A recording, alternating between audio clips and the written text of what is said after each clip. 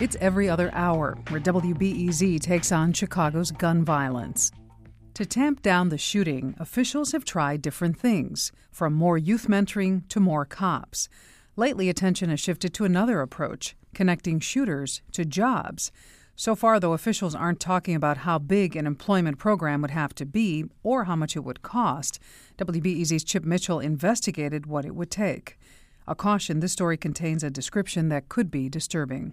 The people in charge seem to agree on one thing. Best anti-crime program is a job. It's that simple. Lack of economic opportunity is directly tied to the violence in our communities. You show me a kid that doesn't have hope, and I'll show you a kid that will come in this room, pick up a gun, and shoot everybody in here. That was Chicago Mayor Rahm Emanuel, Illinois Governor Bruce Rauner, and Chicago Police Superintendent Eddie Johnson.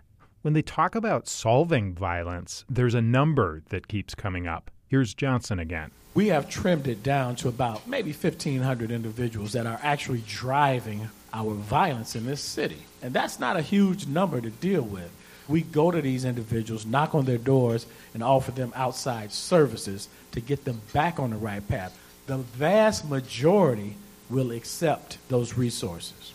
That 1,500 figure gets a lot of attention because it implies the police know who the shooters are. But here's the truth: they don't. Chicago has thousands of shootings a year, and the cops have been solving less than 1 in 10. Officials don't even know how many shooters there are, not to mention how many folks have real potential to become shooters. So if employment is the best anti-crime program, as Mayor Emanuel says, it just makes sense to give Chicagoans an idea what size program would really scale down the city's notorious gun violence and what it would cost. I decided to take a stab at those numbers. Hey, Matt. How you doing? Hey, I went to this University of Illinois at Chicago guy who does a lot of employment research. Could you introduce yourself? Sure. My name is Matt Wilson. I'm an economic development planner for UIC's Great Cities Institute. First, we found out that males from age 16 to 34 in a few areas of Chicago account for 4% of the city's population, but half its shooting victims and potentially half the assailants. So where we can go from there is we can look. Within that same little slice of the population, we used census data to find out how many people are out of school and out of work. They're more vulnerable to getting caught up in crime and might jump at the chance of a full-time, year-round job.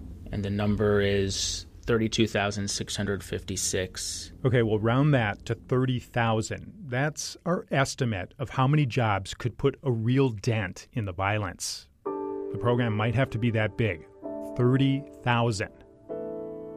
The next question is how much those jobs would have to pay to convince the dangerous folks within that group to turn away from the violence. A young man from the West Side helped answer that. He told me about his childhood. It was rough. He got involved with a gang, dropped out of 9th grade. He started selling drugs. Hustling, robbing, stealing, breaking in people's cribs, taking TVs and shit like that. He spoke on condition he not be named, and you'll hear why in a minute.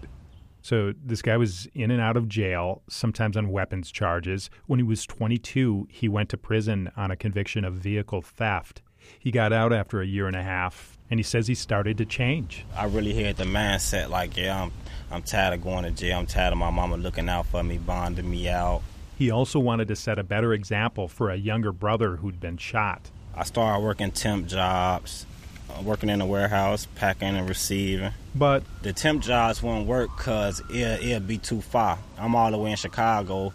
I have to have my own transportation to get to the western or south suburbs where the temp job's at. And I'll be missing days. They'll end up letting me go.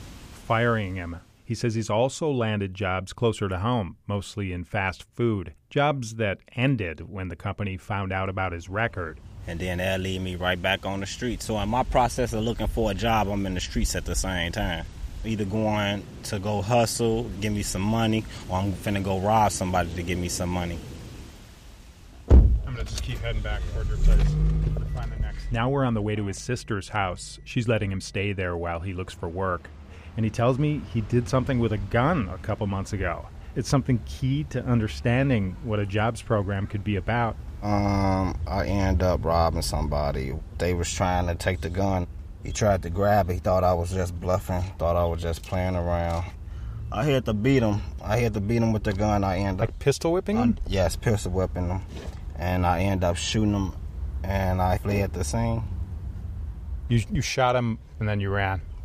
Yeah. There it is. It's why a full-time jobs program might work.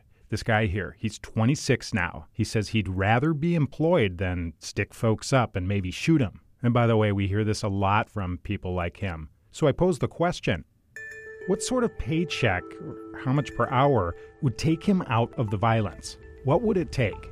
Really, $11, $13, $14 an hour with me would be nice. It'll keep me off the street if it was a reliable and steady job.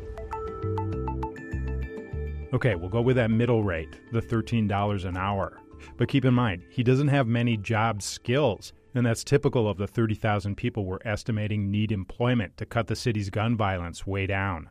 We took that problem to a Chicago economist who studies employment. It's no news. Our economy just hasn't been that strong, especially at the low-skill end. Joseph Persky is at the University of Illinois at Chicago. We just don't add that many jobs every year. He says putting those 30,000 people to work might take 4 types of employment. First, a well-funded workforce agency could probably find regular job openings for 5,000 or so. Second, Persky says, about 10,000 could be placed using a wage subsidy. That means private employment with the government covering maybe 20% of the pay. Okay, that takes care of half our target group.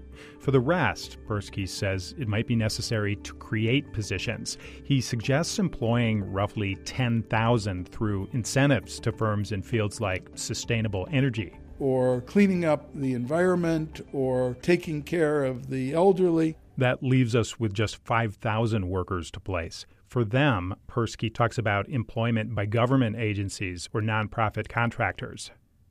So that's all 30,000, the number of folks we're targeting to reduce Chicago's gun violence. Now, all those numbers might be a lot to absorb, but this is one to keep in mind. The public investment to get those 30,000 people employed would be about $460 million. I think it would be a good place to start thinking about it. Listen, it's not enough to just give them a job and think that all of their troubles are solved. Karen Norrington Reeves heads a quasi-governmental group called the Chicago Cook Workforce Partnership. She says after lining up the jobs, there's another critical step. If we really want to solve this problem, shifting the violence in the city, you've got to have a real support system and a safety net. She says a safety net means help with drug addiction, traumatic stress, maybe illiteracy, with developing soft skills for jobs like teamwork. Transportation, the appropriate attire. We call it being suited and booted, safety gear. Assistance for ex-offenders. So how much would all that cost? I think we're talking a good $20,000 or more if you really want to make a dent in this problem.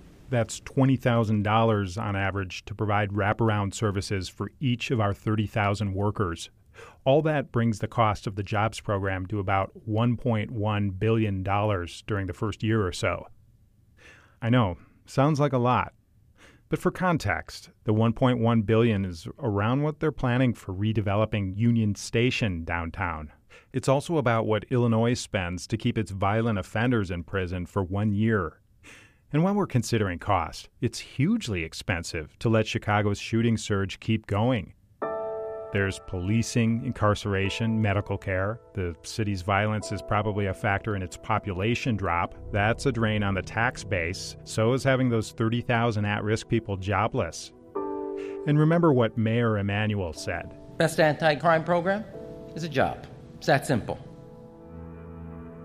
The people with power and resources make a good case that employment is essential. The next step is to create a jobs program big enough to scale Chicago's violence way down. Chip Mitchell, WBEZ.